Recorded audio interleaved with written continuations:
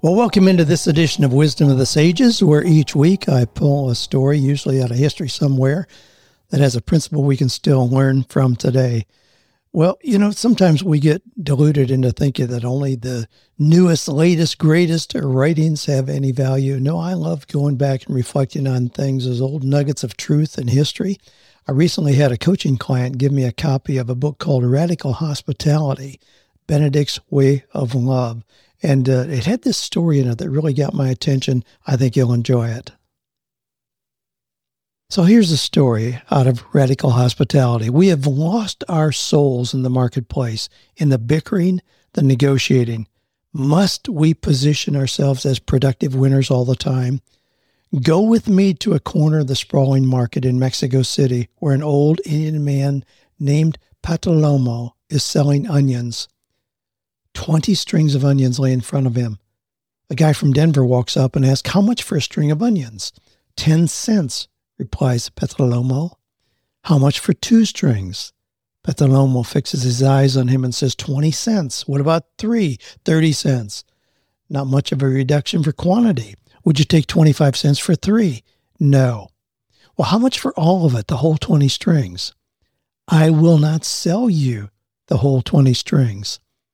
Why not? Asked the American. Aren't you here to sell onions?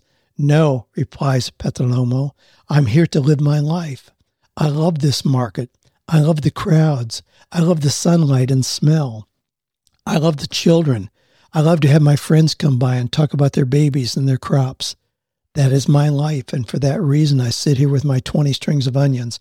If I sell all my onions to one customer, then my day is over, and I have lost my life that I love, and that I will not do."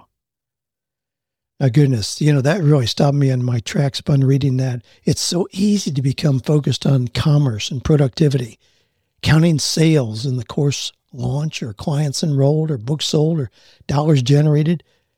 So easy to just be caught up in productivity that we overshadow the value of everyday relationships and community.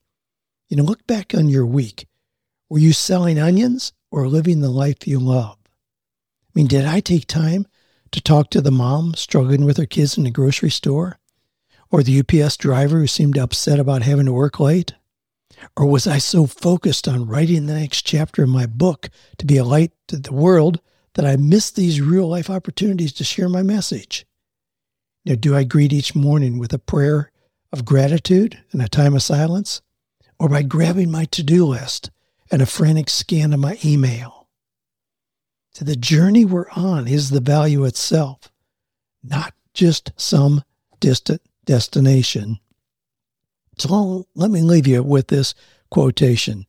Quotation comes from Gwen Thomas, who said, "But the beauty is in the walking. We are betrayed by destinations." Let me say that again. But the beauty is in the walking. We are betrayed by destinations.